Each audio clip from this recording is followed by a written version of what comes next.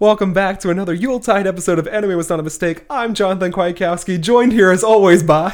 Dan Ryan. and were two other people here? Well, two other people were. Yeah. We're going to provide a little bit of context, Yeah. and this is not to name and shame our compatriots who were unable to follow us this far. You see, Dan and I are both insomniacs.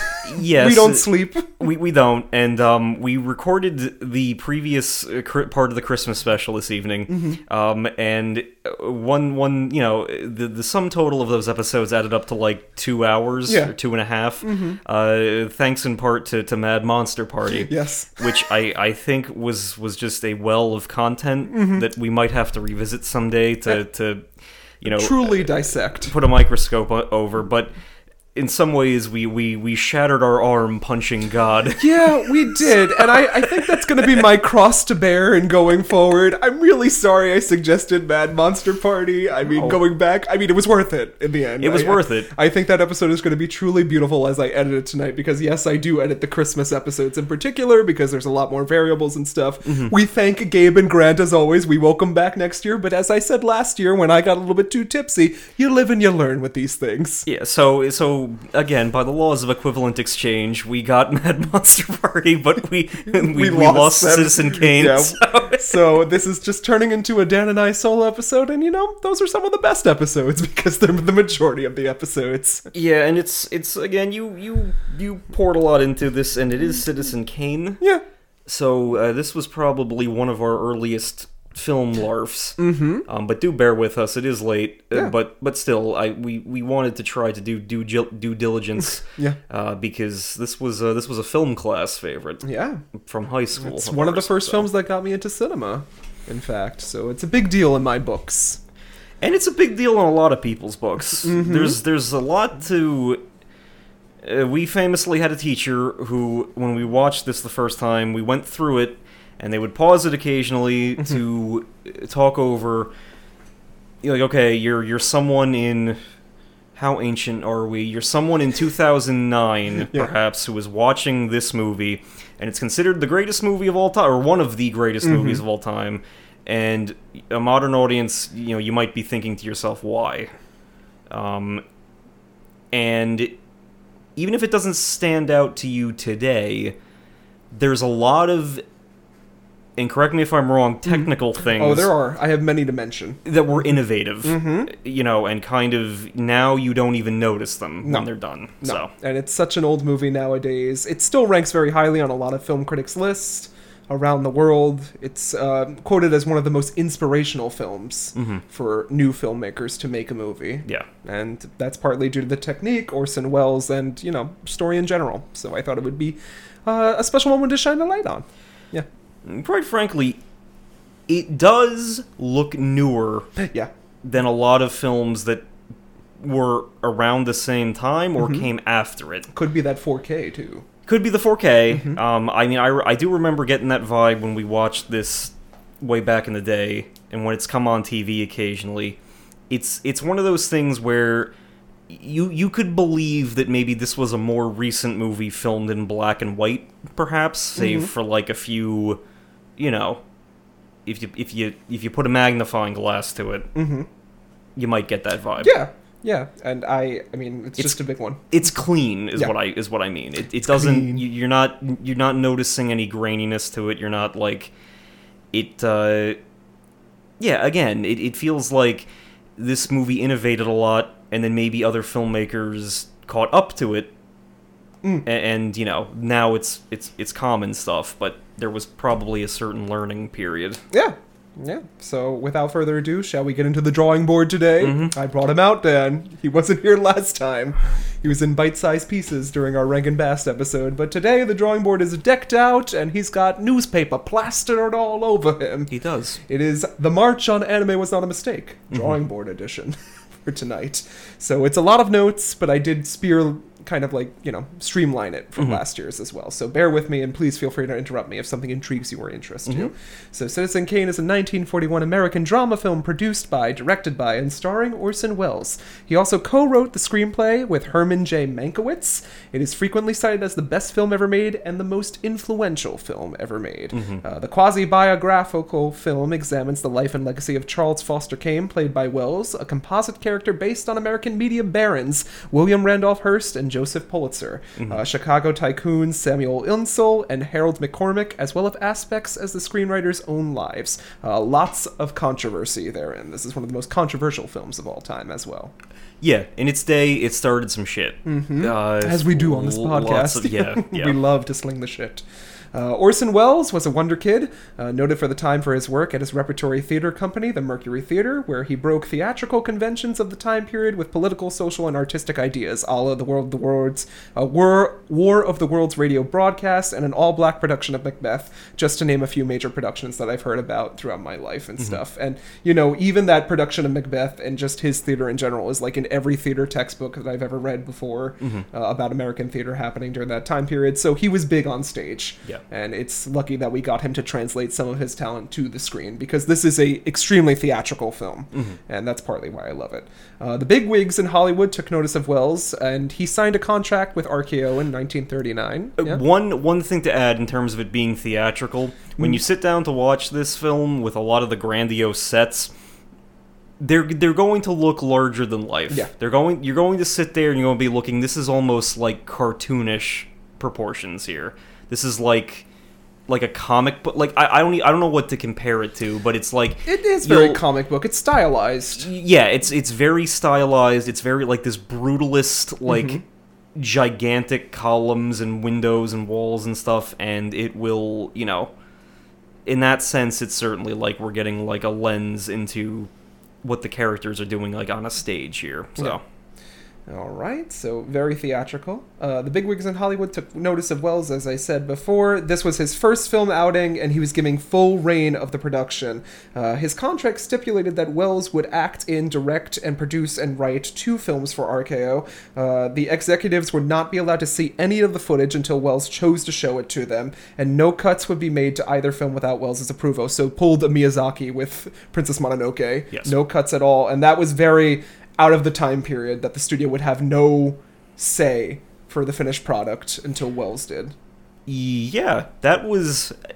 Hollywood went through, like, these weird cycles where, at this time period, that wasn't going to happen. That wasn't... And again, correct me if I'm wrong, but that was, like, the boom and bust with, like, the new Hollywood shit that happened eventually, where, like, they gave auteurs, like, the ability to do whatever they want, and then it ended up being too costly a few times, and then we got the big budget like popcorn movie thing. So, and this is no different as well. Welles was allowed to develop the story without interference, select his own cast and crew, mostly of his own Mercury players, and have the right of the final cut. Granting final cut privilege was unprecedented for a studio, since it placed artistic consideration over financial investment.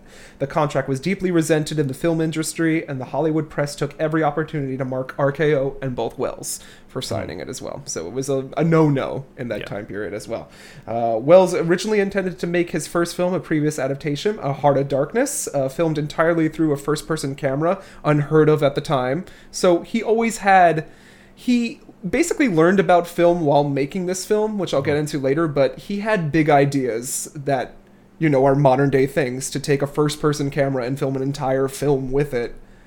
Feels like he integrates that into the character, because the character buys a newspaper for fun, and he's like, "Well, I don't know how to run a newspaper. I'm gonna figure it out today." Yeah. So, but Welles couldn't shape the budget with war looming, so Kane became an idea tossed around as to not waste the year of filming. So that was his second idea that he just shot out. He said, "I have a studio. I have this. I have the money. Let's shoot a film." Well, we know how the eventual attempt to film Heart of Darkness, how that stress played on to that filmmaker, so we're gonna consider that a win, I guess. One of the long-standing controversies about Citizen Kane has been the authorship of the screenplay. Wells conceived the project with screenwriter Herman J. Mankiewicz, who was writing radio plays for Wells. Mankiewicz based the original outline on the life of William Randolph Hearst, whom he knew socially and came to hate after being exiled from Hearst's castle. In February 1940, Wells supplies Mankiewicz with 300 pages of notes and put him under contract to write the first draft of the screenplay under the supervision of John Houseman, Wells's former partner in the Mercury Theater. Taking these drafts, Wells drastically condensed and rearranged them, then added scenes of his own. The industry accused Wells of underplaying Mankiewicz's contribution to the film. Mankiewicz received no writing credit in the original contract, but after a lot of drama was credited after protesting with the Screenwriters Guild. Really ruined his relationship with Wells for the rest of his life, aka watch Mank, if you ever see it. It's on Netflix. Okay. Yeah. Okay. A black and white, kind of in this style movie about Mankiewicz writing this film for Wells. Okay, I wasn't aware of that. Yeah. The film represents the feature film debut of William Alland, Ray Collins, Joseph Cotton, Agnes Moorehead, Erskine Sanford, Everett Sloane, Paul Stewart, and Wells himself. Despite never having appeared in feature films, some of the cast members were already well known to the public. Joseph Cotton had recently become a Broadway star in the hit play The Philadelphia Story with Katharine Hepburn. Also, a mini hush-hush reunion with both Joseph Cotton and Agnes Moorehead, who was, of course, Yeah. the crazy lady on the stairs. Wells learned about the techniques in movie making on the fly while filming his production. Advisor Miriam Geiger and cinematographer Greg Tollin helped him out, watching Stagecoach tons of times and adjusting or merging his theatrical knowledge to a new medium. So he would go home every night after filming and just watch Stagecoach, which is like an old Western kind of sort of thing, and he would just be like, oh, how did they do that? How did they do that with his two advisors on this film? And then he would take that knowledge and just apply it on the fly. I have seen Stagecoach. It does make sense in its own way. You take like a minimalist setup and you see how dynamic you can get it. It makes sense. I would need people listening to maybe check some of that out and make their own comparison, but you can. I think you can see how that connects to this. And I think I could do this with Suspiria. Yeah. I've never made a movie, but I've seen Suspiria 1,000 different times. I can make something like that, I suppose. Citizen Kane was edited by Robert Wise, known for West Side Story, and assistant editor Mark Robson, Valley of the Dolls. Just thought I would mention most involved with this film went on to lauded Hollywood careers. So it wasn't just Wells himself that prospered from this film. Noted for fluidity, editing together the time shifts and different perspectives of the film that didn't really occur back then, that this film isn't told in a linear order. Yes. The theatrical trailer for Citizen Kane differs from other trailers in that it did not feature a single second of footage of the actual film itself, but acts as a wholly original, tongue-in-cheek, pseudo-documentary piece of the film's production. Very cool, in my opinion. So even then, they were taking trailers and spinning them on their head. Yeah, it is. And it's weirdly fitting considering we got that court case this past week where you're not allowed to make deceptive or trailers that's right. anymore. Yeah. I hate it so much. Yeah. It is. But that's part of the love of cinema. Like, I don't get that. I can't lie. You don't want to spoil. I mean, I know. I don't like it either. No, it's no. It's not a matter of lying. It's just like you misdirect in order to. Well, we look at the Nope trailer recently, where that did a great job of not spoiling anything. And that's like you won't be able to do that in theory anymore. It's neither here nor there. It's just weirdly provincial, I guess. Citizen Kane also broke boundaries through its filming techniques. Wells also used deep focus, where elements in the foreground and background are all in sharp focus at differing times. Another unorthodox method used in the film was the low-angle shots facing upwards, thus allowing ceilings to be shown in the background of several scenes. Every set was built with a ceiling which broke with studio convention, and many were constructed of fabric and concealed microphones. Thanks to Perry Ferguson, the film's art director, many special effects supervised by Vernon L. Walker, including the use of miniatures, rear screen projection, and the aforementioned deep focus, changed the game in film. So these are all things that we see in commonplace in movies that we love. I think back to like Dracula, Francis Ford Coppola's Dracula, where he had all the miniatures and stuff, and that was his love of the film. Yeah. We don't know if those techniques would exist in the same way or even at all without this. Yeah, for one thing, the ceiling is a huge part of it, because that's going to be in one shot. You're going to see the ceiling because it's like that space is maybe earlier in Kane's life.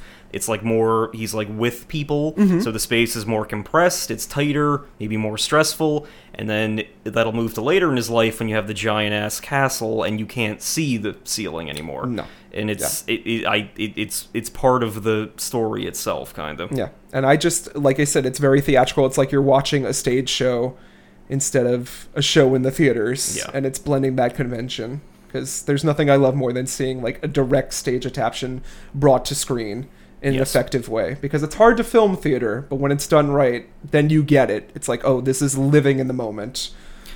And I would say in terms of that stuff, it builds, because you get like a lot of maybe you would call them more conventional settings, and then it feels like when you get to Bernstein's office the first time, it's like, okay, this is a little stylized. This is like a big corner office with gigantic windows in the city in the distance. And then by the end of the movie, when you're at Xanadu and everything, there's like scenery layered in such a chaotic and like confusing fashion that you can't tell where most of the people are. Like your eye is directed to a spot because they're talking in like a tent, and you can see the tent illuminated, but there's like 7 layers of brush, and then party guests, lights, the tent, and everything's going background. on. There's a lot of things to concentrate on at the same time. Action is occurring simultaneously as the main action that we're meant to see. Citizen Kane's sound was recorded by Bailey Felsler and re-recorded in post-production by audio engineer James G. Stewart, both of whom had worked in radio. The film proved challenging with audio montages and overlapping voices, which Wells' intent were to occur naturally for the audience. So he wanted more realism here, that people talk at the same time over one another. Sometimes you don't exactly get what everyone is saying at the same time, but in the mix, the main thing needs to be heard. And you can, and because of that, I would say, like on repeat viewings, you might notice people making like jabs and jokes and shit that you wouldn't have picked up on because you were listening to something else. Like there's that one where he's going out with Susan, and the Enquirer reporter's like, "Mr. Kane, I'm from the Enquirer." Like he has to talk over the crowd, and then like they all focus on him and then laugh about it. Like, oh, well, you're here for me anyway. The aging makeup on Wells and the story of the makeup artist Maurice Siderman are enough to make their own movie in their own. In my research, it was a long process.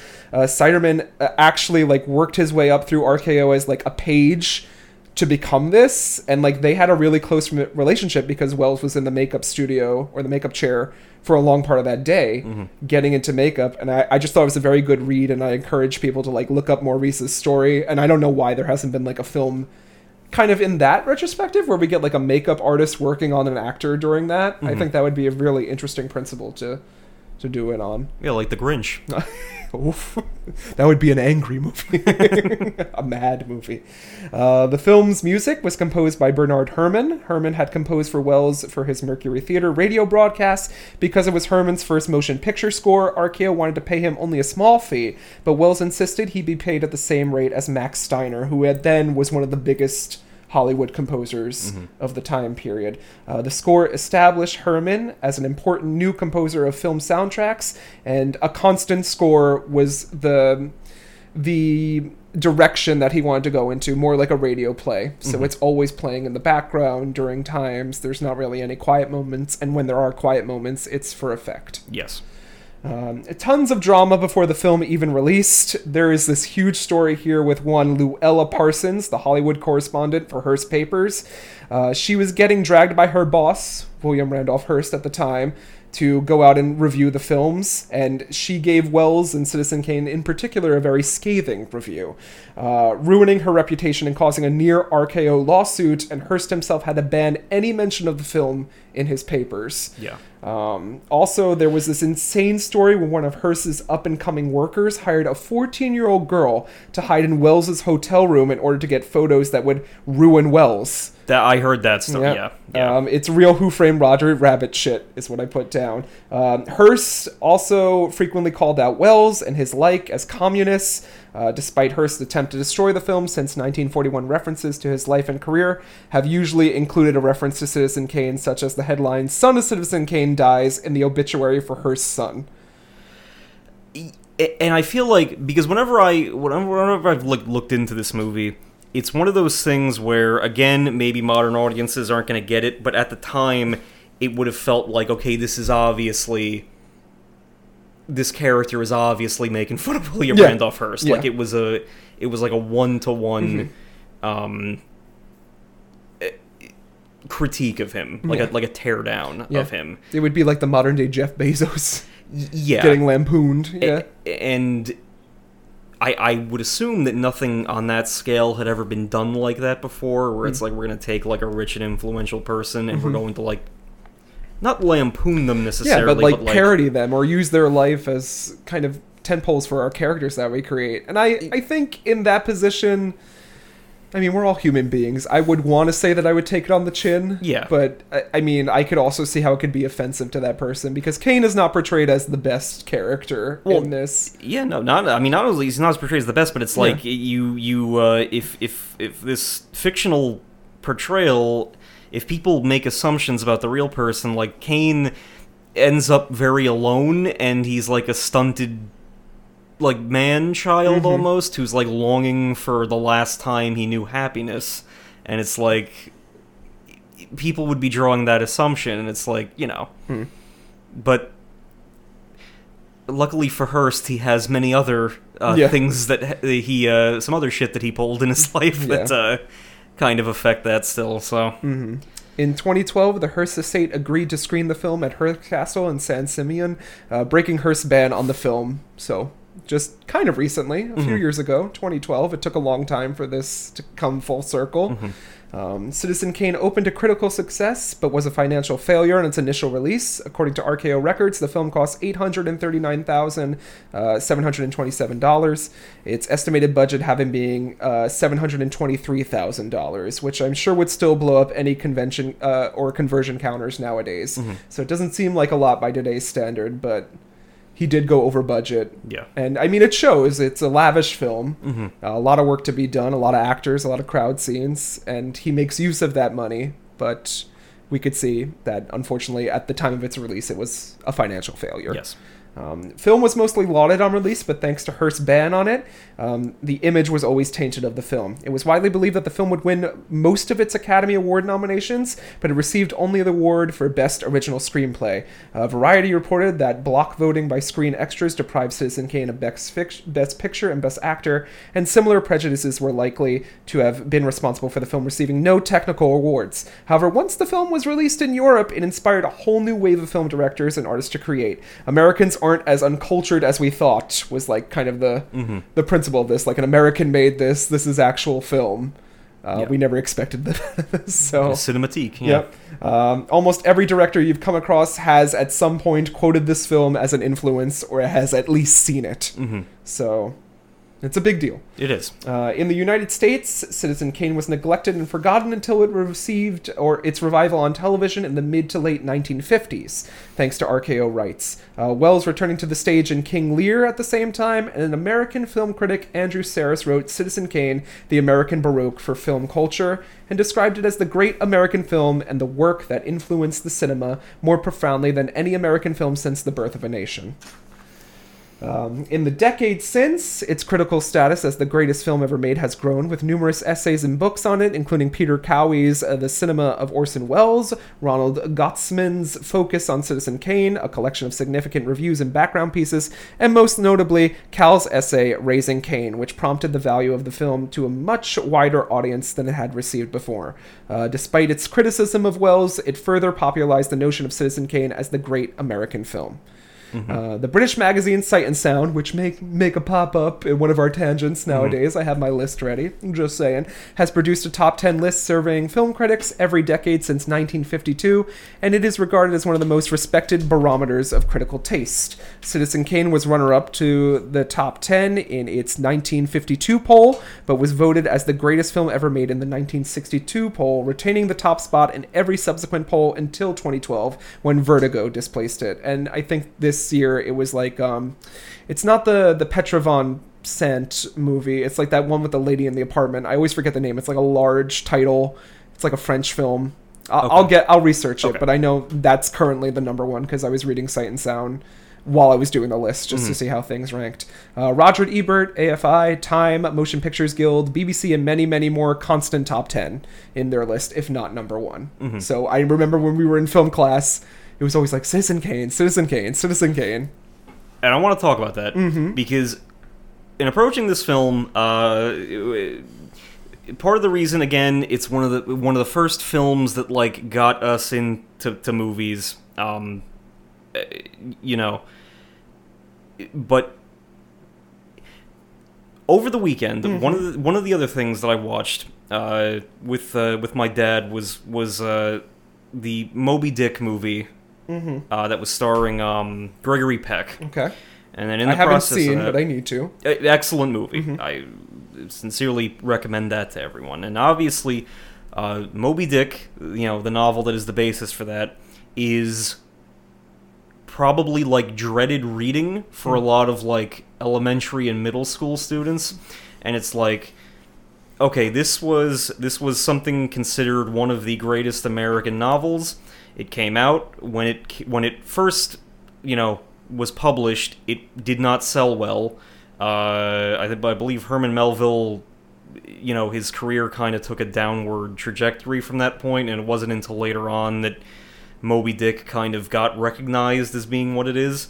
But it's still one of those things where if you go into it and you tell people to read it, kind of similar to watching Citizen Kane, it's like, are you doing that just for, is it like a prestige thing, or are you really enjoying it? Is this and that? And I would say that if you like movies, even casually, then at least to check this out. Yes. Not to go into it saying that, it's going to be transformative or it's going to be your favorite movie of all time, but from a technical standpoint, at the very least, it's like an interesting thing to go back and look at, because it's, I don't know, there's like weird paths that some of these great American works share with each other, where it's like they, unnoticed, resurgence, baseline, common, all of this stuff is now everywhere. What do you do with it? So, but at least check it out for those merits. Lastly, in April 2021, it was noted that the addition of an 80-year-old negative review from the Chicago Tribune reduced the film's rating from 100% to 99% on the site, which Matt Cabrera made sure we all knew. And it was a big deal. It gave Paddington 2 the chance to eclipse it, which I can't argue with. I can't. You recommended that, and I. Yes, it's like that Danny DeVito gif. I was sitting there crying. Yeah. On Metacritic, however, the film still has a rare weighted average score of 100 out of 100 based on 19 critics, indicating universal acclaim. And while I don't think it's a perfect movie, I think it's done so much for film that it deserves that 100. Yeah. Again, that's what I'm trying to get at. It's the, what is it? The Seinfeld is unfunny trope. Like, you sit down and you watch something that like started a lot of stuff, and you got to put yourself in the mind of a 1940s person who's like, holy shit, like sitting down and your monocle falls out, your top hat goes sideways. It's your mustache, and then you gotta excuse yourself to the powder room. It's what happens. So why this film? It's a pinnacle of cinema. It's something that bonded us together in that film class, as dumb as it is, and partly, we're playing into the hype on this podcast. It's a big movie. It's a big one to do, and I love to conquer the greats on this one. I don't know if we'll ever get to Gone with the Wind. That's definitely, if Grant's in the room, we need him there. We have a lot of greats to conquer at the interval we do when we're not watching anime. Yeah. It's an anime podcast. But we have our tenets. Our brand will expand, hopefully. Yeah, we're reaching out. We're putting our fingers in every pie. But yeah, again, it's one of the reasons why we can't not do Citizen Kane. Right. So. And with that, my drawing board notes have concluded. We could tuck them away. The news, the march on Anime Was Not a Mistake currently ends. Well, compared to his godlike status last week, he's not looking so. He's looking elderly, if anything. I'm looking a little ragged there. I don't think he has much of of meaning left in him. And what's he got in his hand there? An amiibo? A pit amiibo. Pit amiibo. Huh. What could it mean? I hope that his fortune has brought him some happiness, but I don't think it has. We'll never know. Well, he'll be back at Orin High School Host Club soon anyway, I'm sure.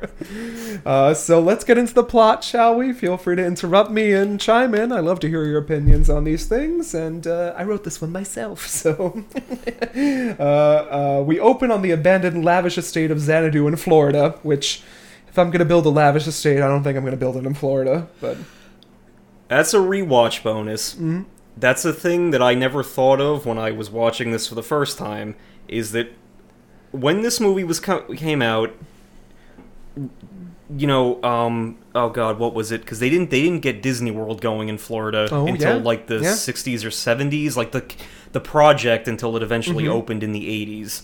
So there's like a line where Susan is like, we're not near anything, we're not near clubs, we're not near a city, we're not near, like, we have to bring people out as tourists. And that's probably because if Kane was, like, spending too much, the only place he could build a castle would have been Florida in the 1940s. Yeah, and I know from, like, a lot of older musicals and stuff, like, before Disney was a thing, people would try to build casinos out there, and it never really prospered because the land was so shit. Yeah. But it's interesting that they even predicted that that land would be put to use kind of in a consumerist way. And it's a very freaky, like, because it predates the whole Disney World project by a long time, but it's like, again, it's one of those things where you watch this a second time, it's like, okay, that's... If he wants to build a giant-ass castle, he can't afford land in, like, New York or California to do that. So he's got to build it in Florida at the time, which would not have been, you know, prime real estate. So it's interesting, because that's already when his fall is starting. So well, living here is the aged Charles Foster Kane, and he drops the snow globe and utters the single word, Rosebud, before dying, serving Scooby-Doo villain. Yes. As he does so, and his nurse comes in and is frazzled, and thus the news takes the world by storm.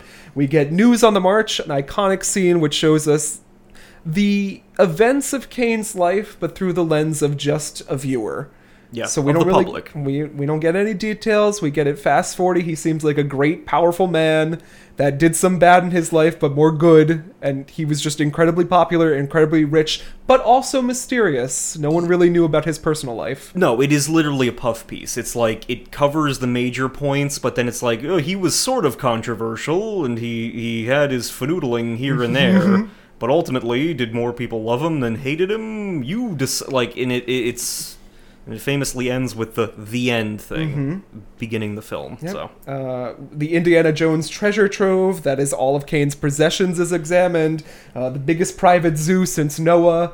He's got money, he's got everything that you could ask for, and it's towing the line of being a bit too garish, I would say. Yes. It's a little bit extravagant. Every paper makes his death the front page news. The world over, Kane is hailed as the greatest newspaper tycoon of this generation / all time, before expanding into basically everything that he can get his hands into. So he had humble beginnings, even though that's wrapped in mystery as well.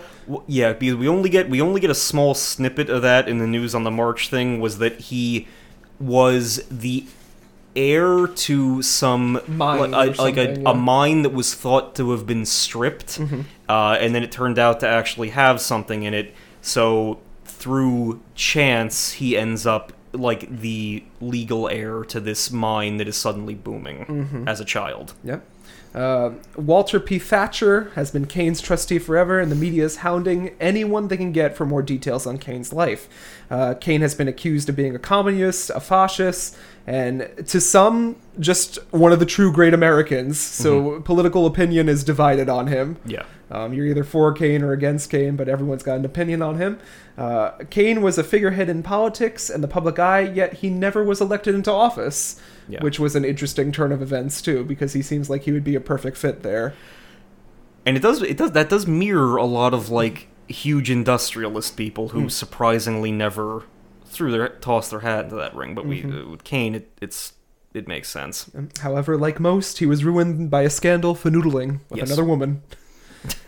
And then it's briefly mentioned he was married twice, he was divorced twice, he had a son and his wife Emily that die off screen. Yeah. They get in a car crash and they both die. So we don't know if it's the same night that they leave later on or somewhere adjacent to that, but it happens. Yeah, I would have to assume it's in the point where he's already married to Susan, or after that starts, because but it is glossed over, and it's probably glossed over because the news reporter isn't worried about it. And she's also one of the former president's daughter, or niece. Yes. Yeah. So, maybe it's hush-hush, too. Like, they want to keep any of the bad press out.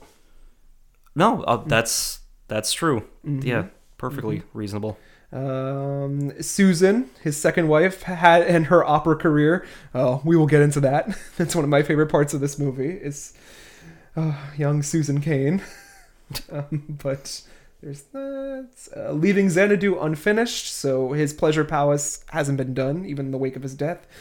Kane went through a tough time in the Depression, but he was still a celebrity. He was like always giving like a witticism to the press or a comment about the American populace, because despite all the Kane's things, he seems like he was definitely initially for the poor man, the man that was pulling himself up by the bootstraps.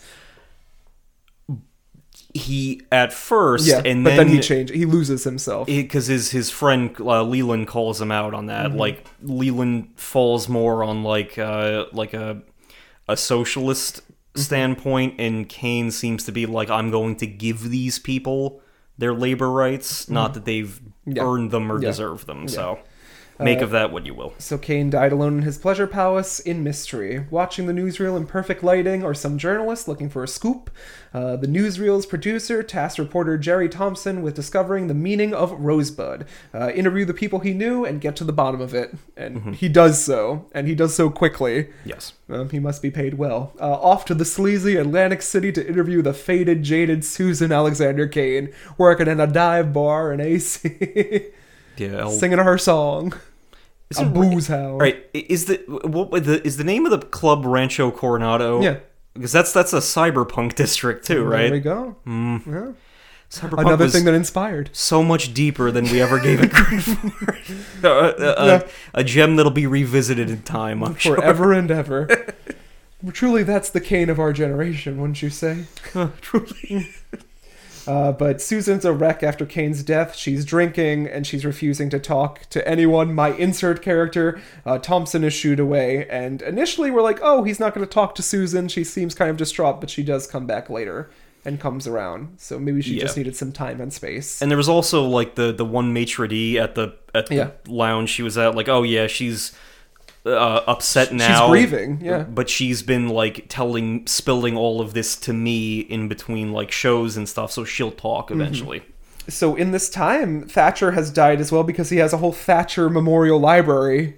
Yes. In Philadelphia, that is run by like this woman that's like, you're here for doing what? You're gonna read his memoirs? You're only allowed to read these 10 pages, and that's it. Well, this is like very much a part where like the brutalism thing comes in, because like the Thatcher Memorial Library is a giant statue of him, gigantic walls, gigantic facade, and then Thompson, a little book on a big table, a little book, huge table, a gigantic wall with like one safe in it that keeps the book, and then that's what he's allowed to see. We got the spotlight shining down on it.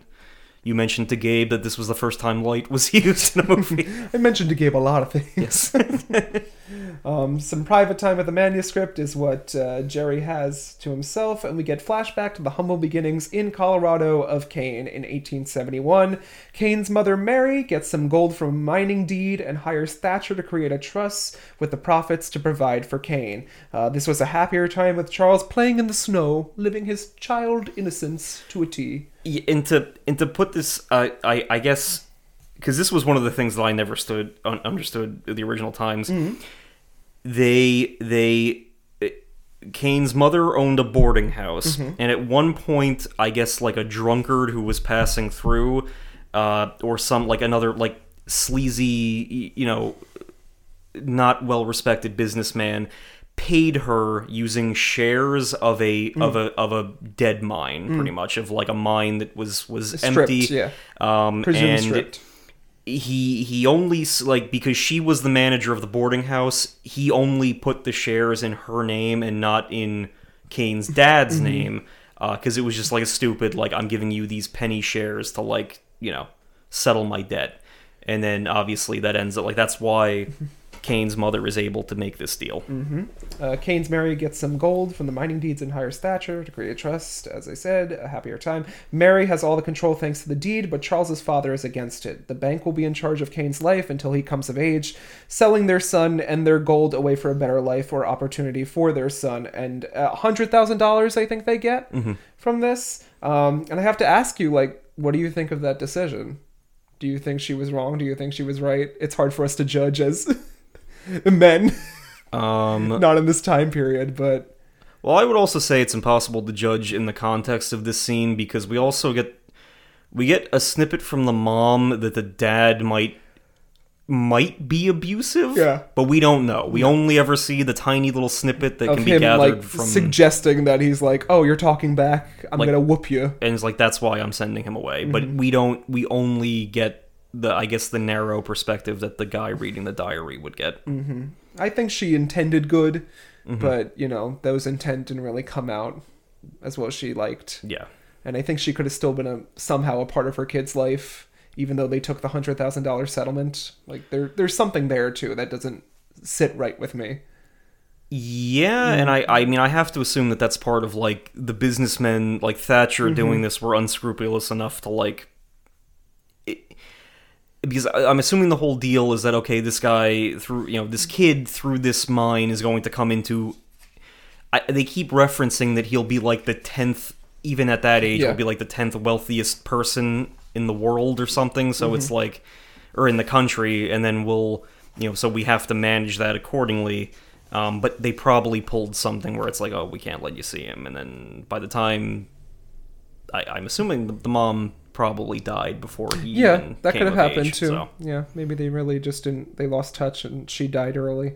So Charles already hates Thatcher and assaults him lightly with his sleigh. Time goes by quickly in a montage, like different Christmases, him being raised by Thatcher, him towering, like Thatcher towering over him, the Christmas tree, him doing like the little look-up surrounded by bankers and staff. It's very like series of unfortunate events. It is, yeah. Like poor little Kane. Yeah, because it goes from like the cozy winter cabin to like a sterile New York apartment Christmas with like obviously Thatcher's towering over him. There's like a big gigantic tree like casting a shadow over everything, and it's like he gets like a new sleigh that's like a radio flyer, a sled that's like a radio flyer, and he's like, ugh, thanks. Yeah. It's not the same. But time goes by until Kane is 25. He is now independent and in possession of the world's 6th largest fortune. Kane shows no interest in any of Thatcher's ploys except for buying out the New York Enquirer. I think it would be fun to run a newspaper. I think it would be fun to make a video game. Yeah. Perhaps. Kane bashes Thatcher in the paper, reporting on scandal and yellow journalism fake news. So he takes this and kind of goes for the lowest common denominator, the lowest hanging fruit, and is like, oh, I'm going to make it a gossip rag. And it was another prescient thing where he says something like, give me the like, if you give me the dramatic prose, I'll give you a war. And that ended up that's been like echoed by other people throughout. Like I'm pretty sure who was the guy who came after Kennedy? I don't know. That's got the wrong person. Johnson, I think, said that. He was like, you give me this, I'll give you the war you need. So it's like that has been weirdly, I don't know, like a weird premonition of things. So Mr. Bernstein and a young fly Charles Foster Kane are working together, trying to plot their lives together. Kane is not afraid to fight the people he supports with his own money. For decent, hardworking people, initially he is. With all our holiday meetup movies have a bank trust loan storyline. I mean, that might be something to look forward to in the future. Are we all, like, connected to banks? Because what was last year? The bank was foreclosing on It's a Wonderful Life family? Yes. Yeah. Just wanted to mention that. Like, a lot of, like, old, evil, bald guys. In like, banks. Oh, what are you doing? Yeah, like that, so. 1929, Kane is out of cash. He sells the paper to Thatcher. If I hadn't have been rich, I would have been a great man. Thatcher isn't Rosebud, is the revolution there. So it's swapping through the timelines. We're seeing like past, present, and future of Kane's life. Thompson interviews then Bernstein in New York. He was old in the past, and the main question asked on every podcast that talks about Citizen Kane is, how is Bernstein still alive now? Because he was old back then, and he's still clutching on.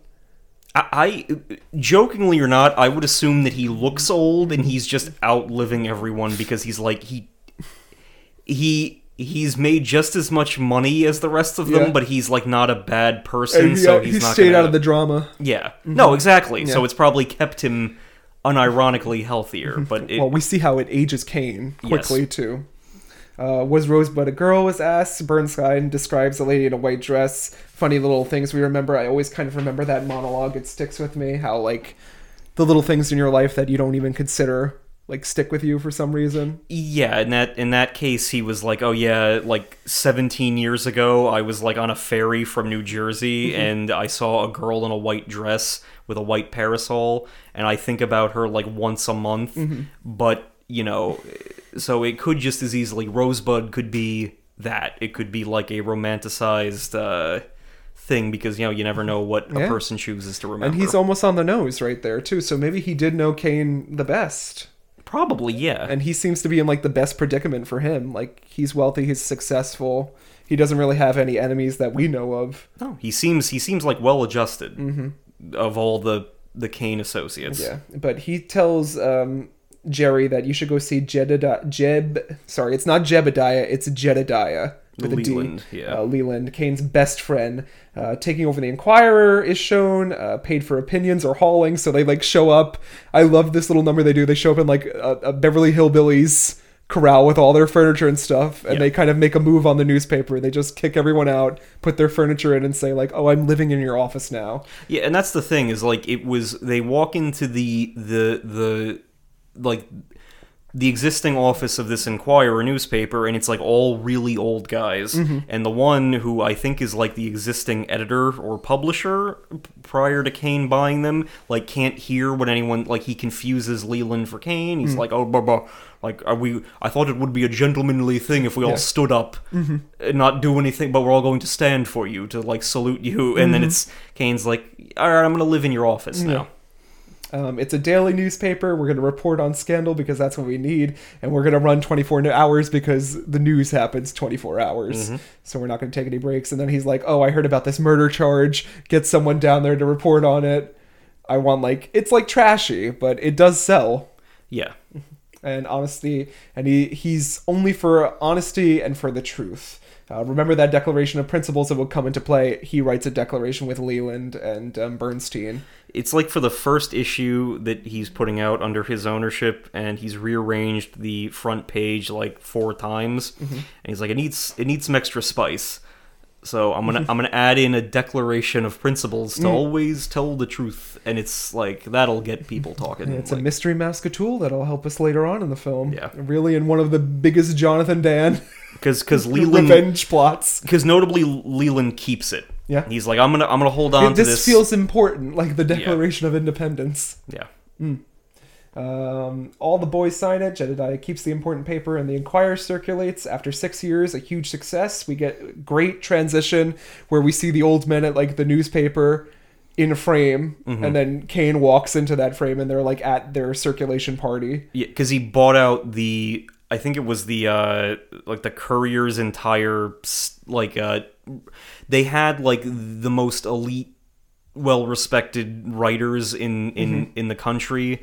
And then he just buys them all. Like, oh, it took them 25 years to assemble that news crew. It'll take me a week. Yep, we get all this banter. Kane is measuring feelings about the Spanish-American War. He never really reveals if he's for it or against it. It's just whatever sells the most.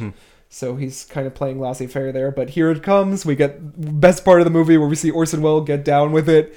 There is a man, a certain man, and his name is Daniel Ryan. And it's like, it's one of those like really awkward scenes where it's like, oh, I didn't have them write a song about me. Yeah, you smoke a cigarette in this town and you got a song written about you. Again, it would have had people guffawing back then. Yeah, but and they're all laughing, they're dying, they're like, ah. And it's like, none of the other people in this room ever get named besides Leland, Bernstein and Kane himself, so like they're sycophant. Like there's nobody else that's of value in there. And then we get these Tiller girls filming in the background while the conversation happens in the foreground. We see Wells framed through the window in different shots. We see him like talking and coming closer and further away from the camera. All incredible. Wells is having some fun. Will fame, money, and power change Kane?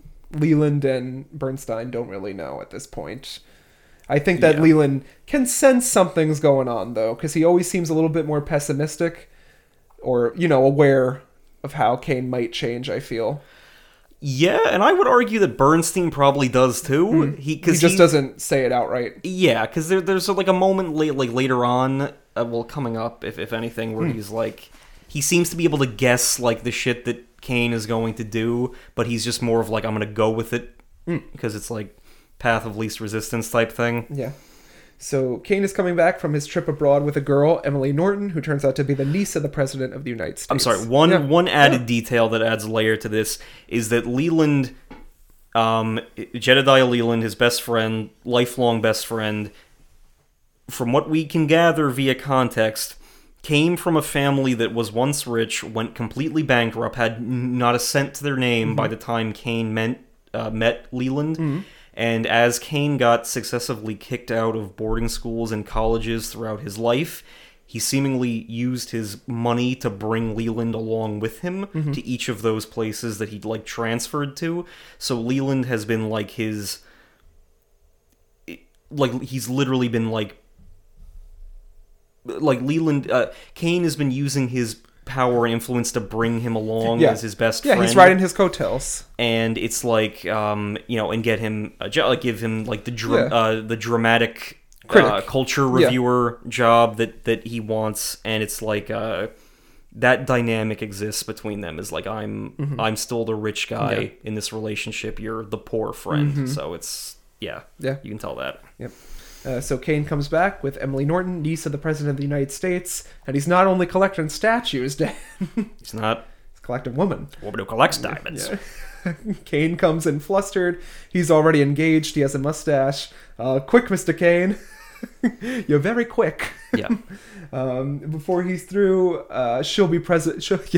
He's dating a president. Before she, like, they say something like, "Oh, he's dating a president."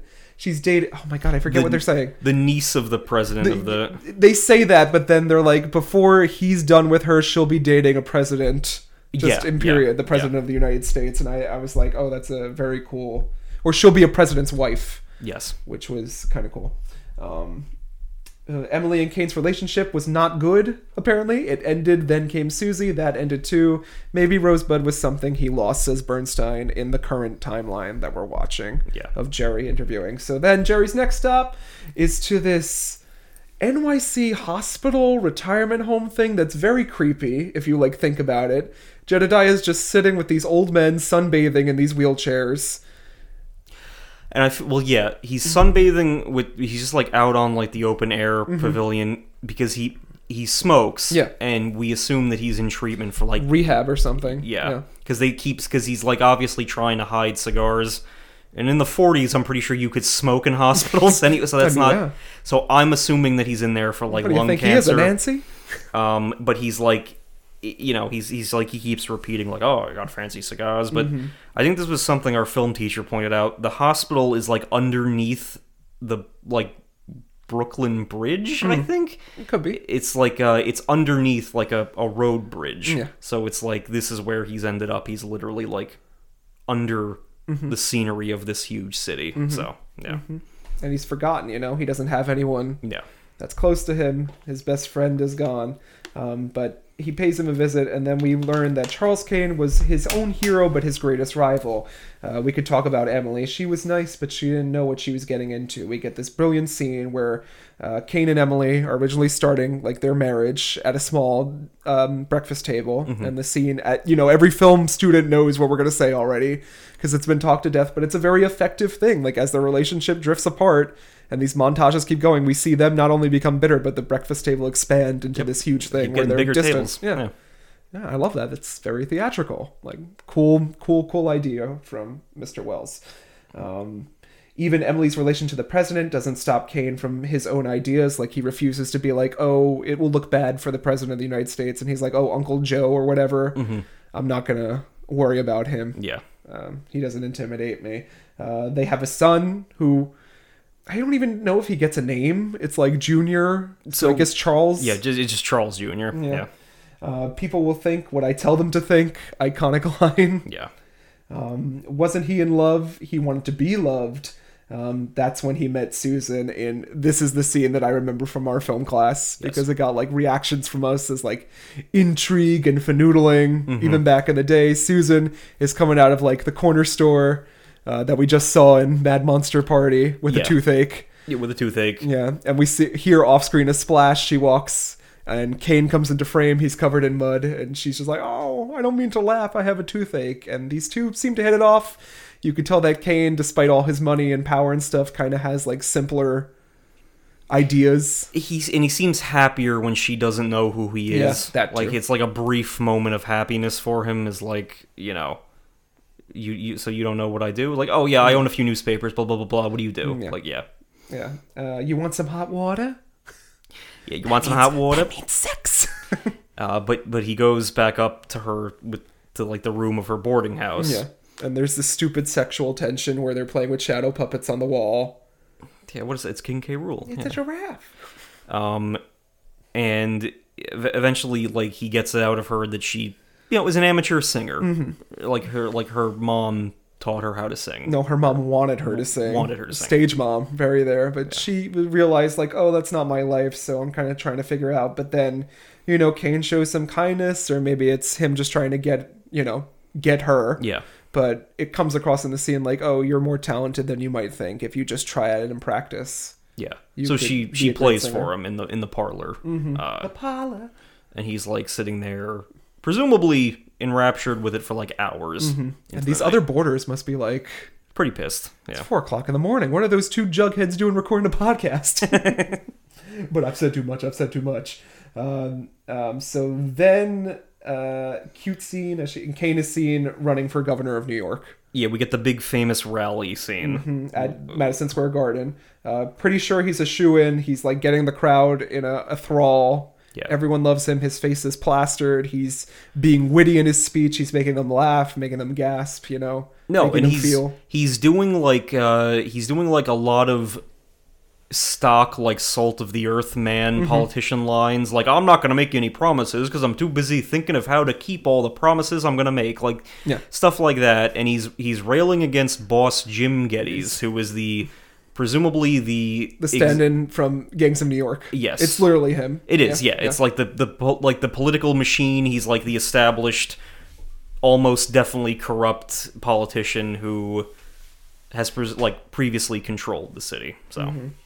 But boss Jim Geddes is his rival. Emily insists that night that Kane that they take a private car home and stop at this address that turns out to be Susan's address. It's probably one of my favorite parts of the movie. Is the part in the car where Emily like takes out the little piece of paper, like, you want to go call in with me to this address? I'm going to go with or without you. It's like a fucking early noir. Yeah, like, it is. It's crazy. I just, like, that moment always stands out the most to me. Like, be it, just, like, you can feel like, oh, shit, like, what's about that? But it's like, the way the actress plays that moment is amazing. Because she's just like... It could be nothing, but... Could be nothing. We're going to go find out if it is nothing. How about that? And he's like... Yeah, and she doesn't freak out. She doesn't yell. She doesn't cry. She's like, it's going to be what it's going to be. Yeah. Like, our relationship is on the rocks anyway. Yeah. I want to find out the truth. So they turn up to Susan's digs. The other woman starts playing. And Susan has been forced into blackmail by Geddes. Yeah. To just, make sure Kane doesn't win this election. Yeah, like Geddes strong-armed her into writing like a threatening letter to Emily, like, I'm going to expose this affair and your child won't be safe, etc., etc. Obviously not in character for Susan, but for Geddes, yeah. Charles makes an interesting decision to stay with Susan. I guess he thought that Emily's relationship was over, and he's not really that father figure because he does leave his child. Never mentioned again. I don't know how soon after they died, but... he makes that decision. Well, and Jim Geddes is there in this scene, and you get the sense that Kane is like doing all of this out of pride. Like, because even Geddes is like, if I were you, I wouldn't have done that. Yeah, because the ultimatum that he is given is to either, like, say that he's coming down with some sickness and he's going to have to retire from the campaign trail, or this is all going to be exposed to the media, like all of the media besides Kane's paper, and Kane is seemingly like, I'm not going to be told what to do by any of you people, like, including his own wife. Like, I'm not... You and him are conspiring to take me down because you want to, like, hold me back, or so, like, because you don't want any of this to be solved. And it's like, that's how he's justifying it to himself. Yeah. Kane decides his own destiny. Emily leaves, and Kane screams at Geddes, "Sing, sing! Sing, sing!" Yeah. But while shooting this scene, in which Kane shouts at Geddes on the stairs of Susan Alexander's apartment building, Wells fell 10 feet. An x-ray revealed 2 bone chips in his ankle. He had to direct from a wheelchair for 2 weeks during that scene, so...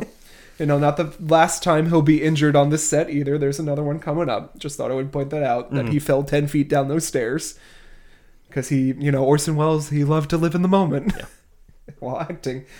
Kane's scandal is published in the paper. All the celebrations are canceled, and Kane loses in a landslide. Another great scene where him and Jedediah confront each other drunk at the news office with all, like, the streamers and shit all over. All the Kane posters plastered on every wall, and they're just like...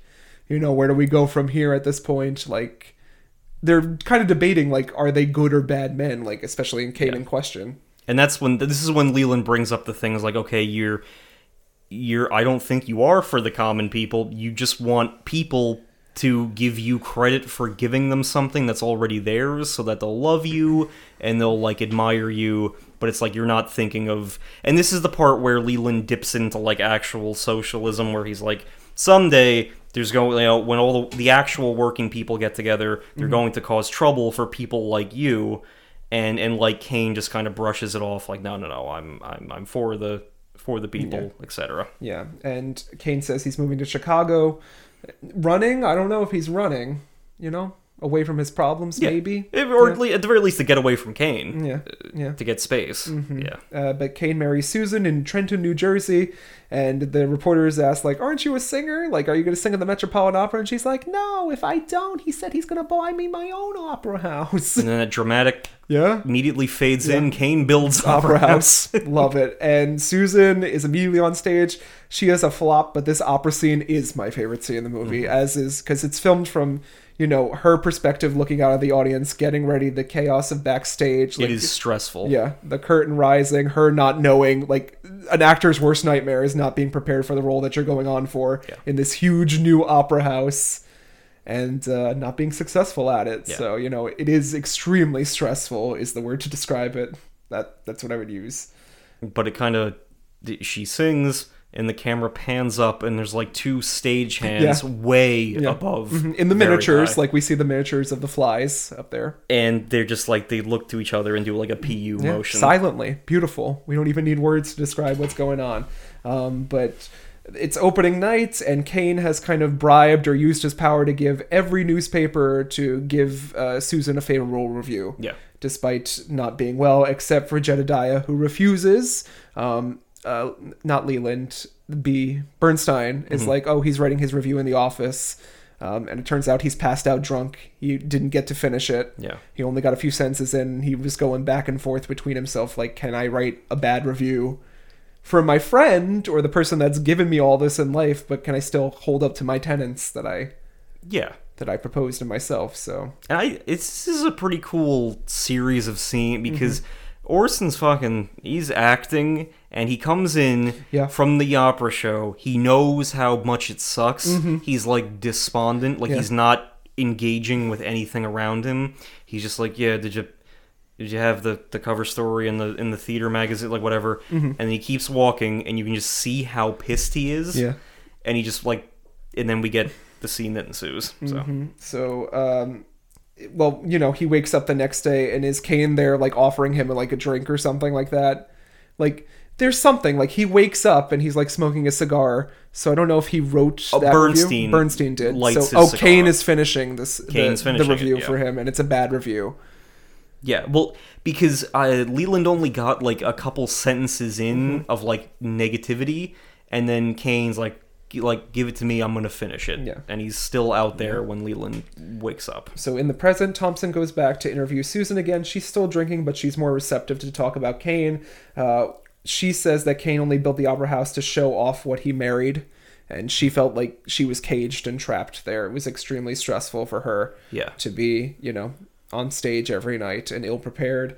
There was one other line from Leland, like, about why this whole Opera House thing ensued, and it was like, because the papers said that Kane has an affair with quote-unquote singer. Singer. And he's like, he wanted to remove the quotes. Yeah, I'm going to, like, he's going to rewrite history. Like, she is an actual singer, see? And that was literally the drive for all of this. We get this rehearsal scene with her and her maestro trying to go through it, and she can't, sing it. She doesn't have the range to do so. Yeah. But Kane is there, yet again, standing silently in the background, like, I don't pay you to tell her that she's bad. It's your job to help her get better. Or I'll destroy you. Yeah. You can...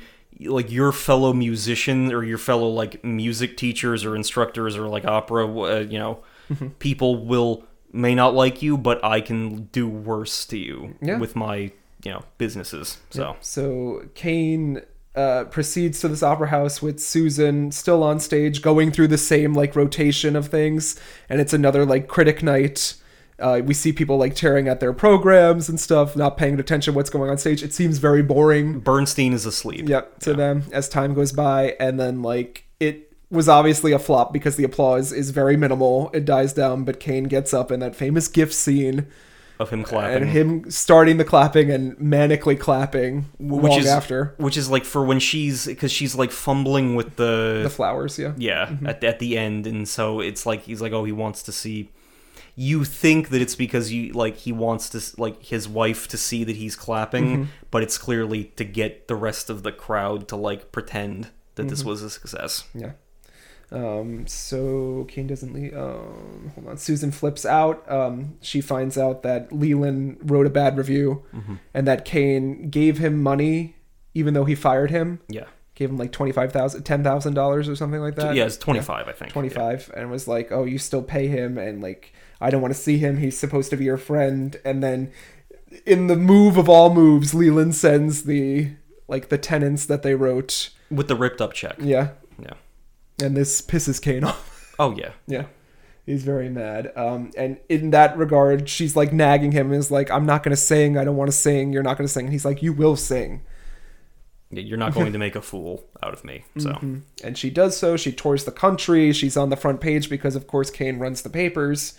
And she goes through it. And then she, attempts suicide one night. She takes a little bit too much of her prescription and almost dies, but then, we get Kane as this inhuman person, but he doesn't leave her bedside. Yeah. So I don't know if he's putting up the show of being, a husband, but... This is one of those second viewing things.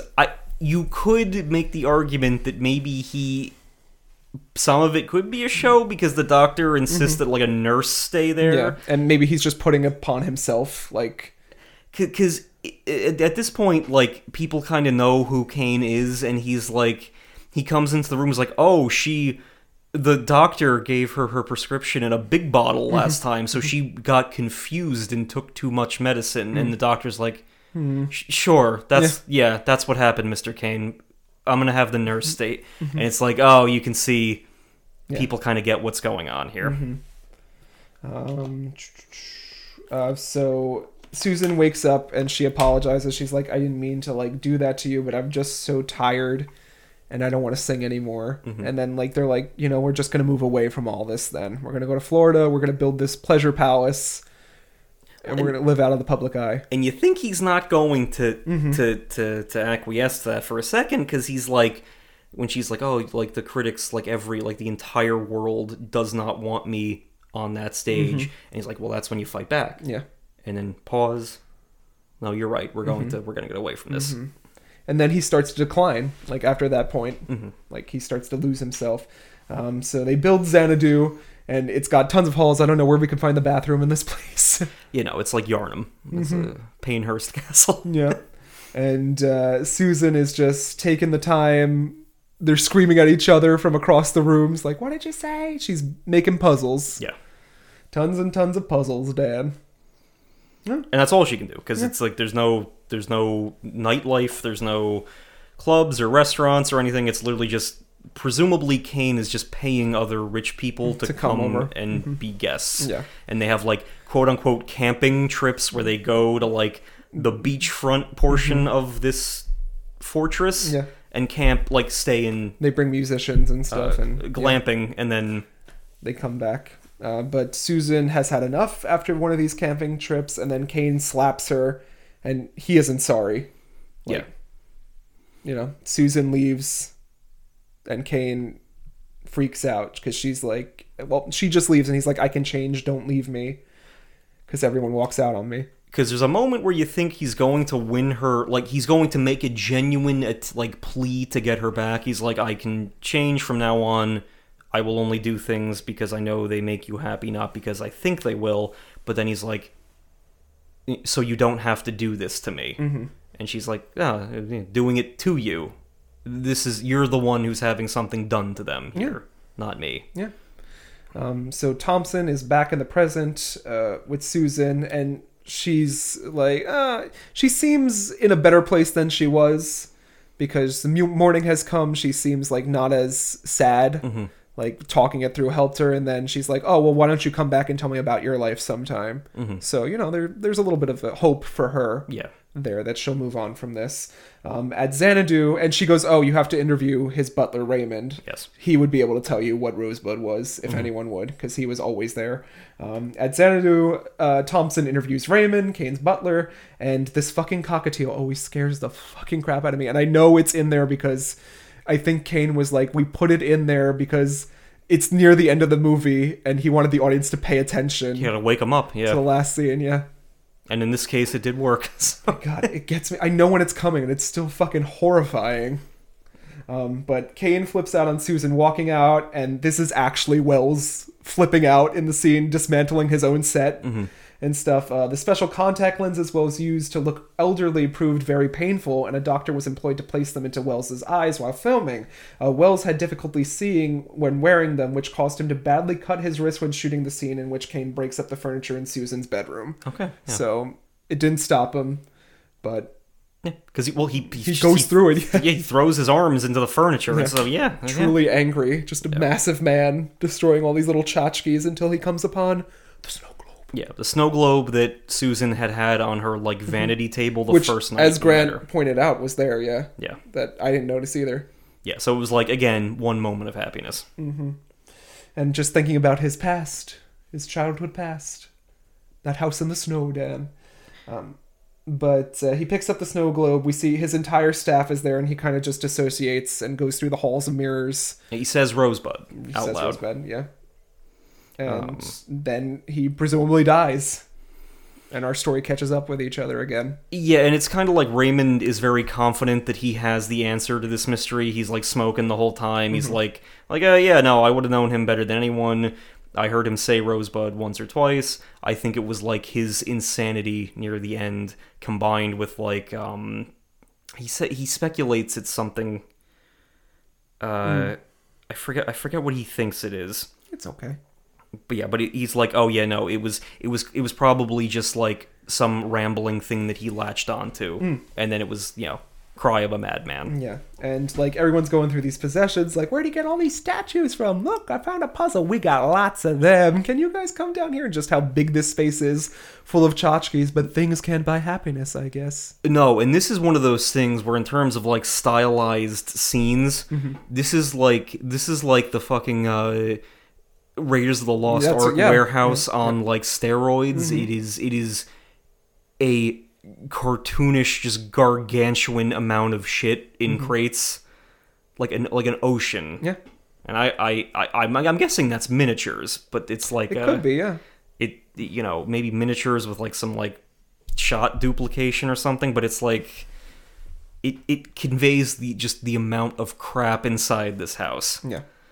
And everyone's talking to Jerry, what were you researching this whole time? Did you find Rosebud? And he's like, no, I don't think anyone's going to find Rosebud. And someone's like, oh, well, I think if you found it, it'd be that missing puzzle piece that would bring everything together. And he's like, oh, I don't really know what Rosebud is as a concept. Yeah. But I don't think any one thing can define that man's life. Yeah, can you sum up a person, by like one phrase, and it's kind of like maybe he's coping with the fact that he didn't get the story. It kind of is, summed up by that one phrase. Yeah, and at least what he was longing for in the Yes. moment. So it does answer that question. I mean, it doesn't define his life, but yeah, I think it definitely defines what he wanted in the end. yeah. Well, because the shot, Famous shot. pans out, and Yeah. it's in the piles of crap. There is his childhood sled, and it's got Rosebud on it. And the workers toss it into the fire. Yeah. Because they're burning just all the excess non-art pieces that are in the house. And this is always like a weird second view. This was probably like a second viewing thing, but it's like there was a line earlier in the movie, the night that he met Susan, he was going to like the estate sale of his mom, because his mom's stuff was moved into a warehouse after her death, and he's like, oh, I'm gonna go. I intended to come here and sort through it and find something. So was he looking for that the whole time? But he like trailed off, and then the whole Susan saga began before he answered that. So it could have been that it was in there, he didn't notice. It was like just moved with the rest of his belongings to different places, or maybe he did find it and put it back in there. But I would assume the former, that it was like he didn't even notice that it was in there. So. And thus ends our story. Final thoughts on this? This rewatch, there were a lot of things to notice, especially when I have other eyes looking at the film with me. It's a good, I wouldn't say a Christmas watch, holiday watch. Anytime there's snow. Yeah, there's snow at some point. There's a snow globe, at least. I just like how they do each character that isn't Kane, they make them their own human as well. Like all the people getting interviewed. Like, it's very Rashomon. They have their own side of the story, which ties up neatly into Kane's perspective. It feels like they're all telling their own truth. Yes. Yeah. Definitely. Yeah. Like, no one's making themselves seem like the best person in that scenario. Yeah, it's candid conversation. They all seem to like intertwine with each other nicely, except for Kane, who doesn't get to tell his own perspective. Yeah. So it leaves him up to the audience whether he's good or bad, majorly. I just really like the look of it. Yeah. I think it's like one of those things, it has a very, very unique look to it, which at times is like, I think sometimes without the certain set pieces and the way that they're stylized the way they are, people, I don't know, maybe people might enjoy it slightly less. Like, it adds something to this movie that, because, you can tell like a rags to riches, wealth corrupting someone's story, but you layer it with this stuff. It's like, it stands out. Yeah. This stood out just enough that it makes it what it is. So great film. Thank you for joining me as always. It's late. I guess we'll see another film of this like next holiday season. We've learned our lesson. Hopefully there'll be more people around this table again. Yeah. It's a mad. Hey, but that Rankin Bass special though is going to be the cherry on the cake. But this was intellectual. I like that in a good way. So you have work in a few hours. Let's get you out of here. But before we go, where can our ones find us, Dan? You can follow me on Instagram at king_Danis. Yeah. And then our Adjacent Anime Was Not a Mistake Facebook and Instagram pages. Yeah, and you can find me, Jonathan Wojtkowski, at Losing My Mind JK on Instagram, Drink and Read JK on Twitter and the TikTok. We're Losing My Mind JK on TikTok. I always forget. And if you like my voice and hearing my opinions and such, check out my other podcasts, including Nightcaps at the Theater, where I take a look at some movies and get a little drizzy drunk while doing so. And if you like classic literature, check out Drink and Read. And in lieu, we've got some anime to finish before we get on to our Sinister Sixes, which have been bubbling and brewing, so I'm excited for them nonetheless. But we've got one more section, 4 more episodes of Ouran High School Host Club to get to this Sunday. So we'll be putting it out around then. Yeah. Figure out the time frame. And then again, we'll have some time to kill, even with Sinister Six before our special 2 hundo. Yeah. Gotta figure out what we're doing. I did promise Stardust Crusaders next. That is happening, but in the filler section prior to 200, I got some hopefully interesting stuff that I want to bring to the table. So we'll see what happens, good or bad. Yeah, so, you decide. Yeah, you're covered in mud, but I can get you some hot water. We can fix that right up. Hey, Frinkle, where are those pills?